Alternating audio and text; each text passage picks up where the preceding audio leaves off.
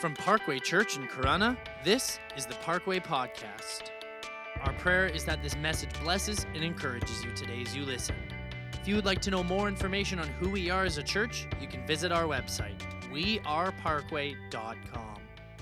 Let's pray and then let's really get into this morning and believe for great things. Father, I just thank you for this opportunity we have to come together and worship this morning, God, even in our own homes, God, physically distant, but together in spirit. And I just pray, Lord, that you're honored above all, that you're glorified. Lord, as we celebrate you, as we celebrate the resurrection, as we celebrate what you did on the cross and how you defeated death, the grip of sin, by rising from the dead, we pray that you're honored. We pray that you're glorified. Open our hearts today to receive truth as I speak and as I share. Lord, even in this format, would you just speak to every heart, speak to every mind that's listening. Maybe somebody's here today and they've never been introduced to Jesus. I pray that you'd open their heart to receive from you today. Bless every person that's listening, God.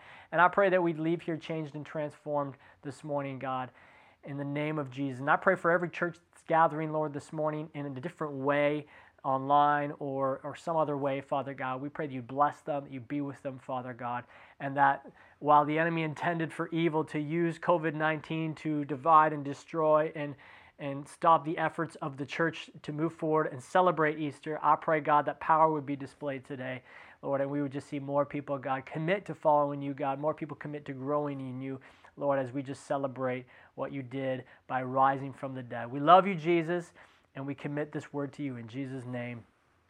Amen. You know, it's our vision here at Parkway Church to see everyone experience Jesus in a life-changing way. We are all about Jesus. We want you to experience Jesus, and we want you to experience the real Jesus in a way that changes your life for the better. That is our vision. That's why we do what we do. That's why we're doing this morning. And we've broken that down into 4 principles or 4 missions, and I just want to walk through this really quickly. For those of you who know this is going to serve as a great reminder. For those of you who don't, maybe this is new for you. But the 4 principles are this: know God, find freedom, discover purpose, and make a difference. Let me just walk through those backwards for you. I really believe, and we really believe, that God has called us and designed us to make a difference with our lives, that He wants our lives to count. And I think if we're honest with ourselves, we all want to make a difference with our life. Actually, studies show that the happiest people on the planet are people who feel like their lives are making a difference. And so we want you to make a difference for God, and we have a number of people that are doing that, a part of our dream team, serving and getting involved. But you can't make a difference for God until you discover your purpose. Until you discover your purpose. You know, God's designed you, He shaped you in a way that is specific for your unique calling. Psalms 139 says that He knit us together in our mother's womb, that our personality and our talents and our abilities are there for us for a purpose. And in order to make a difference, we need to discover our purpose in God.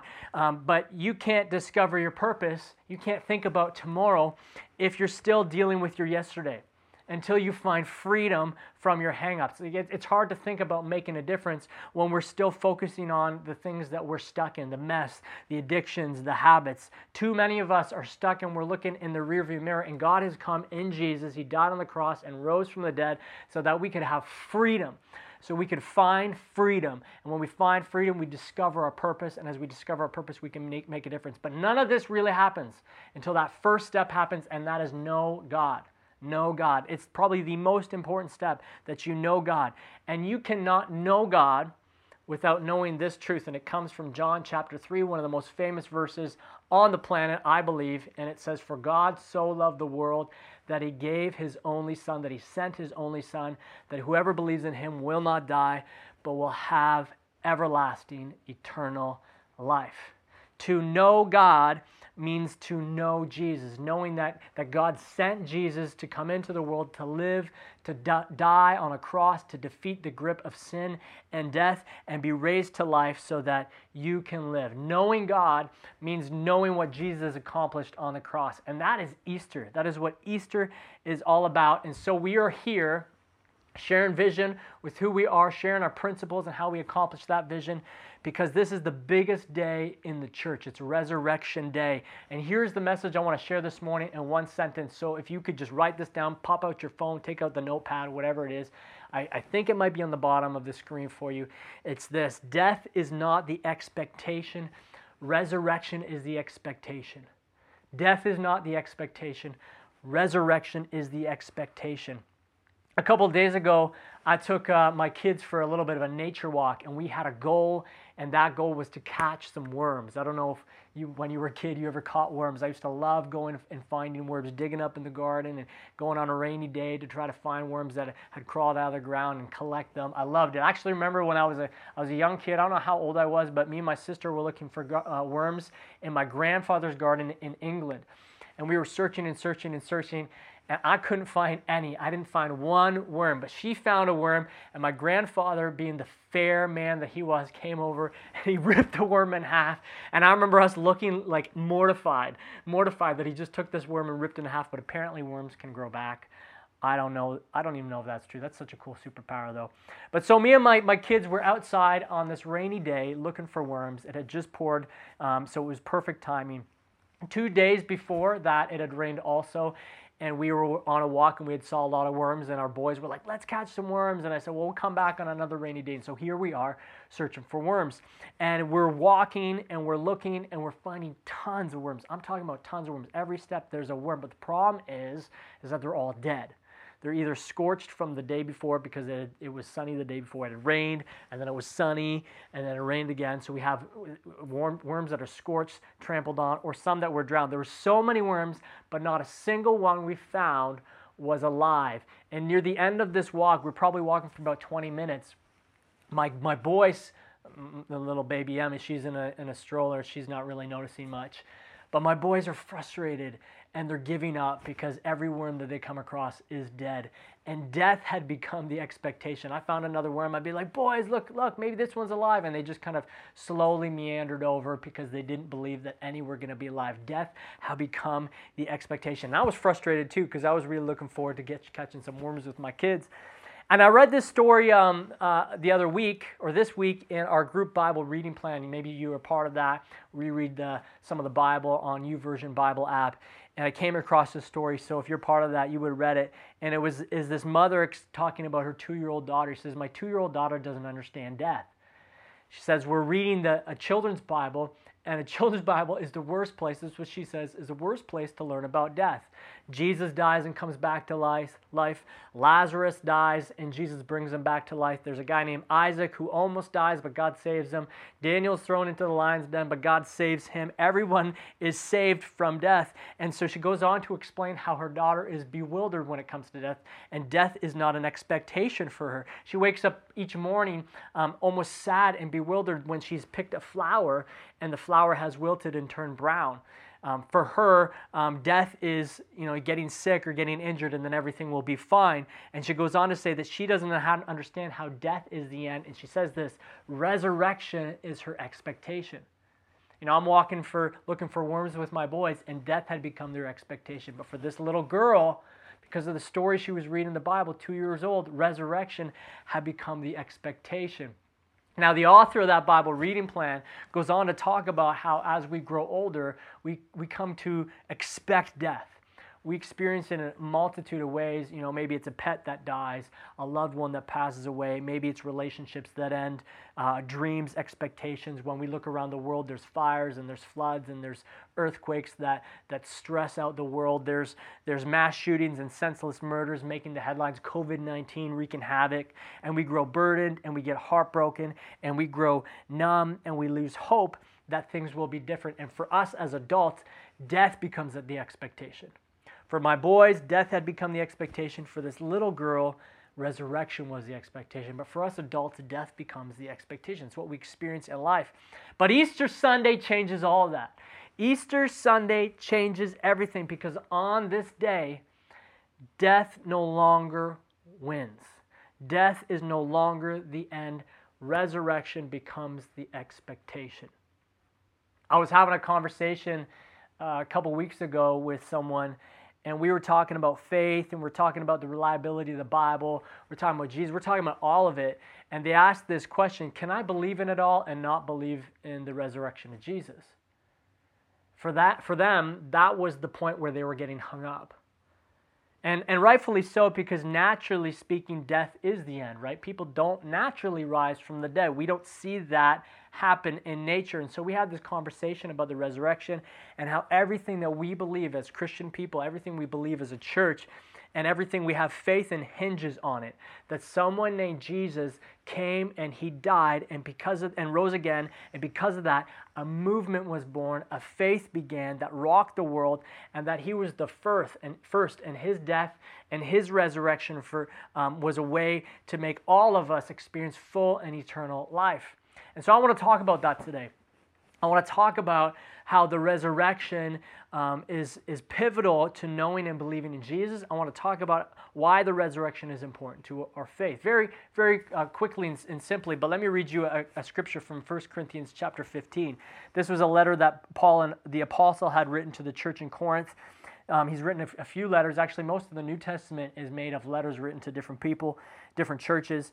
And so Paul says this in 1 Corinthians chapter 15, starting verse 12. He says, "But if it is preached that Christ has been raised from the dead, how can some of you say there is no resurrection of the dead? If there is no resurrection of the dead, then not even Christ has been raised. And if Christ has not been raised, our preaching is useless, and so is your faith. More than that, we are found to be false witnesses about God, for we have testified about God that he raised Christ from the dead. But he did not raise him. In fact, the dead are not raised. For if the dead are not raised, then Christ has not been raised either. And if Christ has not been raised, then your faith is futile. You are still in your sins." Verse 18, "Then those also who have fallen asleep in Christ are lost. If only for this life we have hope in Christ, we are of all people most to be pitied.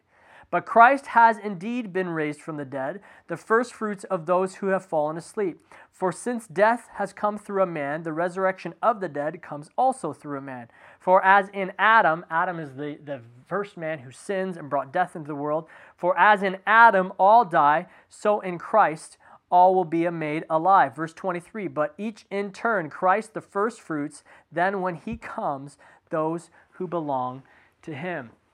So Paul here, he's writing to the church in Corinth, and he's saying that without the resurrection, preaching is useless. Like what we do every Sunday is useless.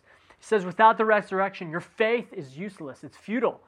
He says we're false witnesses about God, saying that he did things that he didn't do. He goes on to say that you're still in your sins without the resurrection. You're still in your sins. You're condemned eternally to die.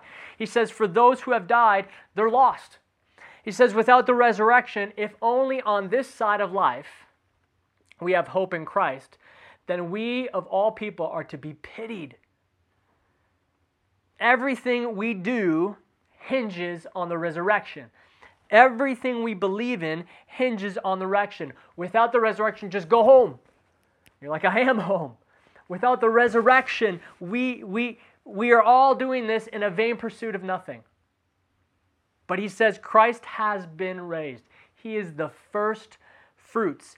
And since death and sin came through one man, Adam, the first man, so life in Jesus, all will be made alive. Listen to this. The death and resurrection of Jesus are central to Christian theology because they demonstrate that Jesus has power over death and over life, and therefore he has authority and he has a power to give you eternal life. It's the message of the early Christians. You look at the New Testament, you look at the early church beyond the New Testament, it's the message of the early Christians. It's the whole point of the New Testament. It's the central teaching of the apostles. It's the subject of every sermon in the book of Acts. It's the central truth to our faith. It's the cornerstone of Christianity. Without the resurrection, there is no Christianity. So what Paul is saying in 1 Corinthians chapter 15, and what I'm saying is that what we believe in is without the resurrection, there is no Christianity. No resurrection, no Christianity. But 2.5 billion people across this planet, billions of people have staked their claim that Jesus rose from the dead. For them, resurrection is the expectation. Today, resurrection is the expectation. So I want to give you 5 thoughts about the resurrection really quick. Without the resurrection, number 1, Jesus' death would go without divine endorsement. See, it's the resurrection is God's sign that Jesus is the powerful Son of God who has come, conquered death, and reigns Lord of all. He is not Lord of all if he cannot defeat death. It is God's sign that he is the Son of God, that he is God. Number 2, without the resurrection, none of Jesus' promises would be trustworthy. If Jesus did not rise from the dead after he promised he would do so, then he should be pitied and he should be mocked. He shouldn't be believed and obeyed. But since his most important promise has come true, we can believe in the rest of the promises. We can trust in the other promises that he said. If you can't trust, if this isn't true, then you can't trust the other words. C.S. Lewis said that he would have been a deceiver or been deceived himself. Number 3, without the resurrection, there is no foundation for the early church. See, when Jesus died on the cross, his followers, they scattered, they dispersed, they became cowardly. But after Jesus' resurrection, Jesus turned these baffled deserters into faithful followers. He took these cowards, this resurrection took these cowards and made them into bold preachers who would share the message of Jesus even if it meant martyrdom for them. They became bold because of the resurrection. It gave a foundation for the early church, and the message and the gospel scattered and spread throughout the land. Number 4, without the resurrection, there would be no model for true sacrificial living and no demonstration of the love of God. It is the resurrection that demonstrates true sacrificial living means dying to your own self-interest and living for others. It's the ultimate display of sacrifice. It's the ultimate demonstration of God's love. No greater love than this, that someone would lay down their life for someone else. And number 5, without the resurrection, there would be no final peace to right all earthly wrongs and renew the world. Martyrs would go unjustified. Millions of untold justices that have happened throughout history would never be made right. There would be no ultimate reckoning for wrongdoing. Satan would win the ultimate cosmic battle. But the resurrection has displayed that Christ has ultimate power over death, over life. He is truly Lord of all. He sits at the right hand of God. And one day all will be brought before him to be judged. Acts chapter 17 says this. It says, "For he has set a day when he will judge the world with justice by the man he's appointed. He has given proof of this to everyone by raising him from the dead." Resurrection is the expectation. It shows that Jesus is God, and without it, he is not God and he cannot be trusted. I love what C.S. Lewis said again in one of his famous quotes. He says he's either a liar, he's a lunatic, or he is who he says he is. He cannot be just a great moral teacher. He's a liar, he's a lunatic, or he is who he says he is. So, can I believe in it all and not believe in the resurrection? No. You cannot say without the resurrection that Christianity has any significance. You cannot say that Christ does. The resurrection is important to Christ's identity. It says this in Romans chapter 1, verse 4. It says, "He was appointed the Son of God in power by his resurrection from the dead." If he doesn't rise from the dead, he's just another man. It's important to his character. If Jesus didn't rise from the dead, then he was a liar, and everything he said would be subject to doubt, because he said that he would come back from the dead. It says in Matthew chapter 20, it says, this is Jesus, "We are going up to Jerusalem, and the Son of Man will be delivered over to the chief priests and the teachers of the law, and they will condemn him to death, and they will hand him over to the Gentiles to be mocked and flogged and crucified, and on the third day he will be raised to life." It is important to his character, because he said it would happen. It is important to his ministry. If Jesus didn't rise from the dead, then his ministry would have ended in defeat. Everything he taught and pointed towards would have ended. In fact, when he was first arrested and crucified again, his followers scattered. But the resurrection, it confirmed his ministry, and it took those scattered followers and made them into bold preachers. It is important to his message. The central message of Jesus is that God has sent him into the world to forgive sin and make a way for all to have eternal life. For God so loved the world that he gave his one and only Son, that whoever believes in him will not die but have eternal life. That thought is authenticated by the resurrection. Death is not the expectation. Resurrection is the expectation. C.S. Lewis shared in this in his book, Mere Christianity. If you want a book about Christianity, read Mere Christianity by C.S. Lewis. It's a good read. A little difficult to read if you're not used to C.S. Lewis reading. Says this, I'm trying here to prevent anyone saying the really foolish thing that people often say about him. I'm ready to accept Jesus as a great moral teacher, but I don't accept his claim to be God. That is the one thing we must not say. A man who is merely a man and said the sort of things Jesus said would not be a great moral teacher. He'd either be a lunatic on the level with a man who says he's a poached egg, or else he'd be the devil of hell. You must make your choice. Either this man was and is the Son of God, or else a madman or something worse. You can shut him up for a fool, you can spit at him and kill him as a demon, or you can fall at his feet and call him Lord of all, but let's not come to any patronizing nonsense about his being a great human teacher. He has not left that open for us. He did not intend to. Now it seems obvious to me that he was neither a lunatic nor a fiend, and consequently, however strange or terrifying or unlikely it may have seemed, I have to accept the view that he was and is God. So why do billions of people celebrate this day? Why? Because we believe in Jesus. We believe that he came, that he lived, that he taught a way of life, that he died, he defeated the grip of sin, he defeated the power of death by being raised to life. And if we believe in him, we will also have eternal life. See, the resurrection is everything. It is everything. The resurrection gives us hope for tomorrow. I want you to picture this. I want you to picture you're a disciple living in the time of Jesus. You're a disciple of Jesus. And you have been walking with him for the past 3 years. You're eating meals with him. You're journeying with him. You're participating in his ministry. You're watching him perform miraculous signs and wonders that defy nature.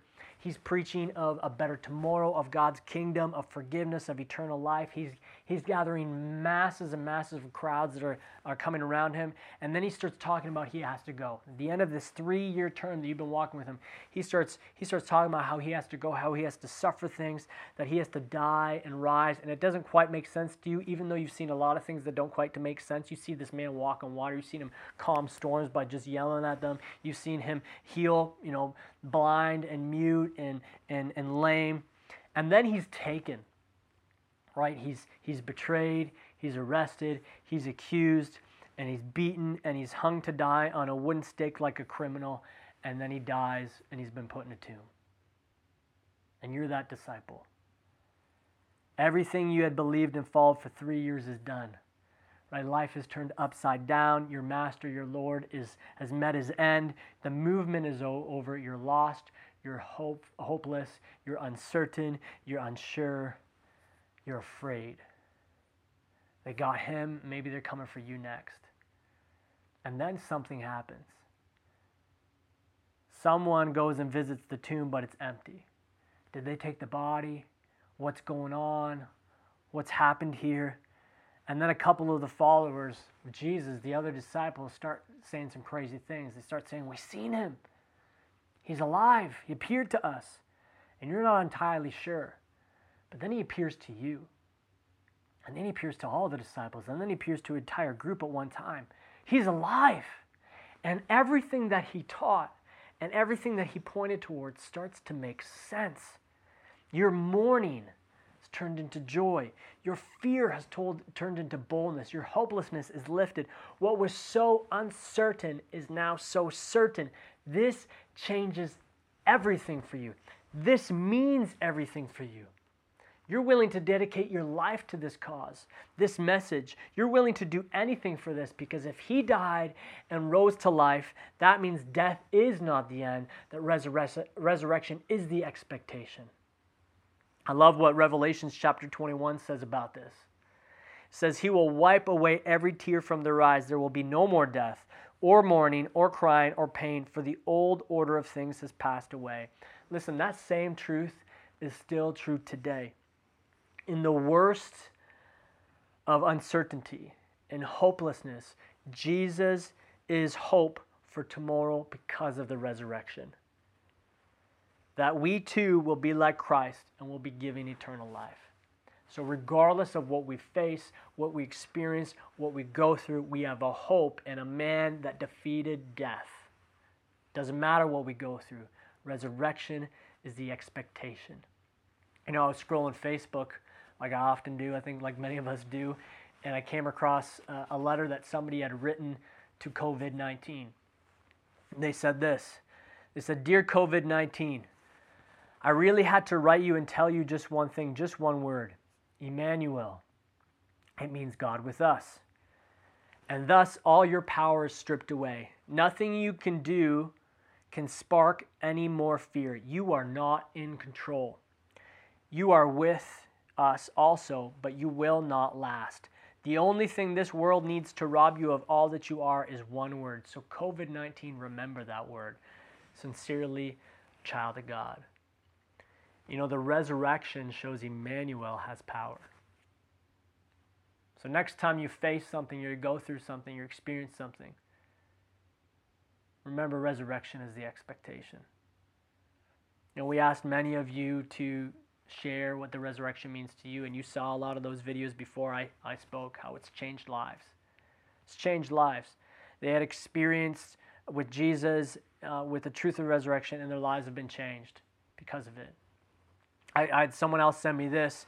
They didn't make it in time. They couldn't get a video in, and so they said this.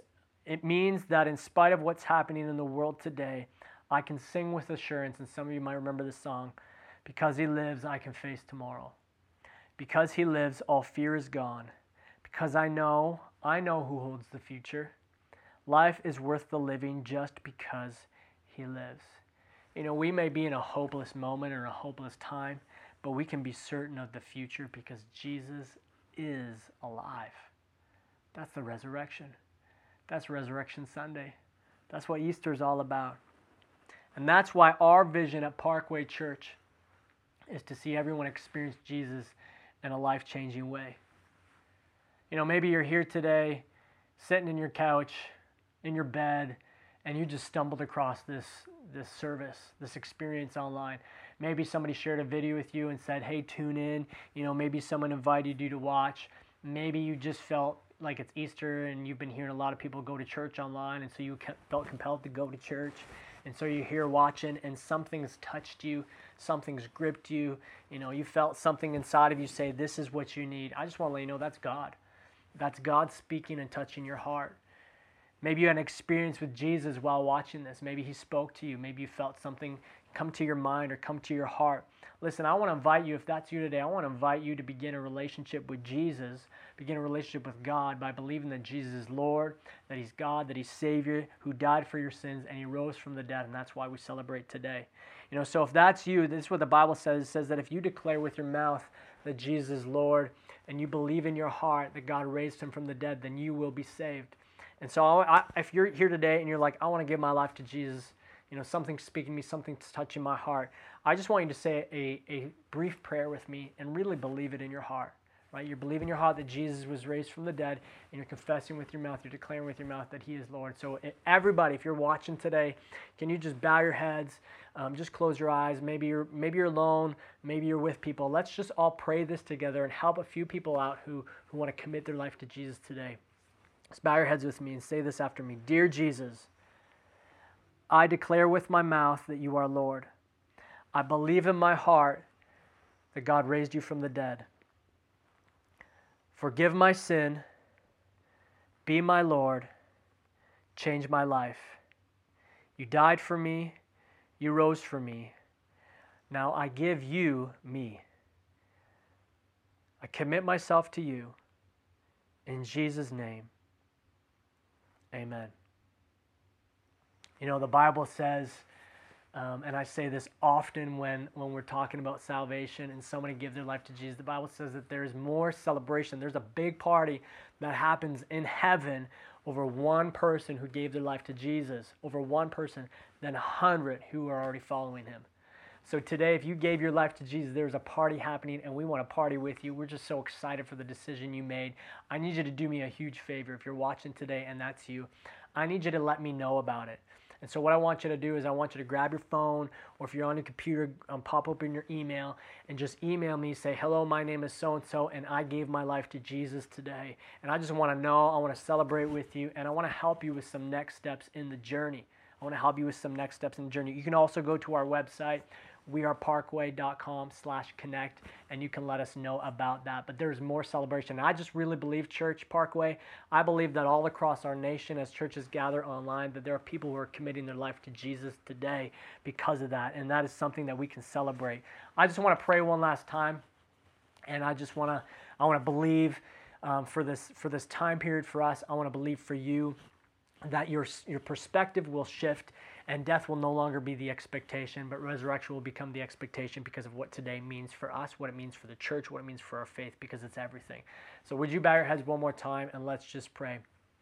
Father God, we just thank you that we can still gather and connect as a church community, Lord, that we can worship, that we can hear from your word, and that we can celebrate, God, what today means. And I pray, God, that regardless of where we are, we would be in celebration today, even regardless of what we're facing, because today means that death is not the end. Today means that death has no hold on us, God. Today means that death has lost its power, because Resurrection Sunday is today. You rose from the dead. And so I pray that in our hearts and in our minds, the idea, the truth, God, that we will one day rise as you rose. We will one day rise and spend eternity with you. That would rise up in our hearts, and it would give us joy, and it would give us peace, and it would give us hope. So if there's somebody here today, God, and they're mourning, if there's somebody here today and they're grieving, if there's somebody here today and they're fearful or unsure, would you just touch their heart? Would you speak to them? And would you reveal the truth of Jesus Christ to them in the name of Jesus? We love you, God. We bless you. We honor you. We exalt you.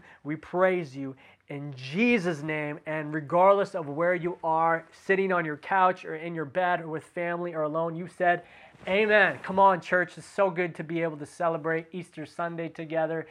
Even though it's different, even though we're physically apart, we're together in spirit. Thank you so much for listening. We hope that this message brought you closer with Jesus and gave you a better understanding of your walk with him today.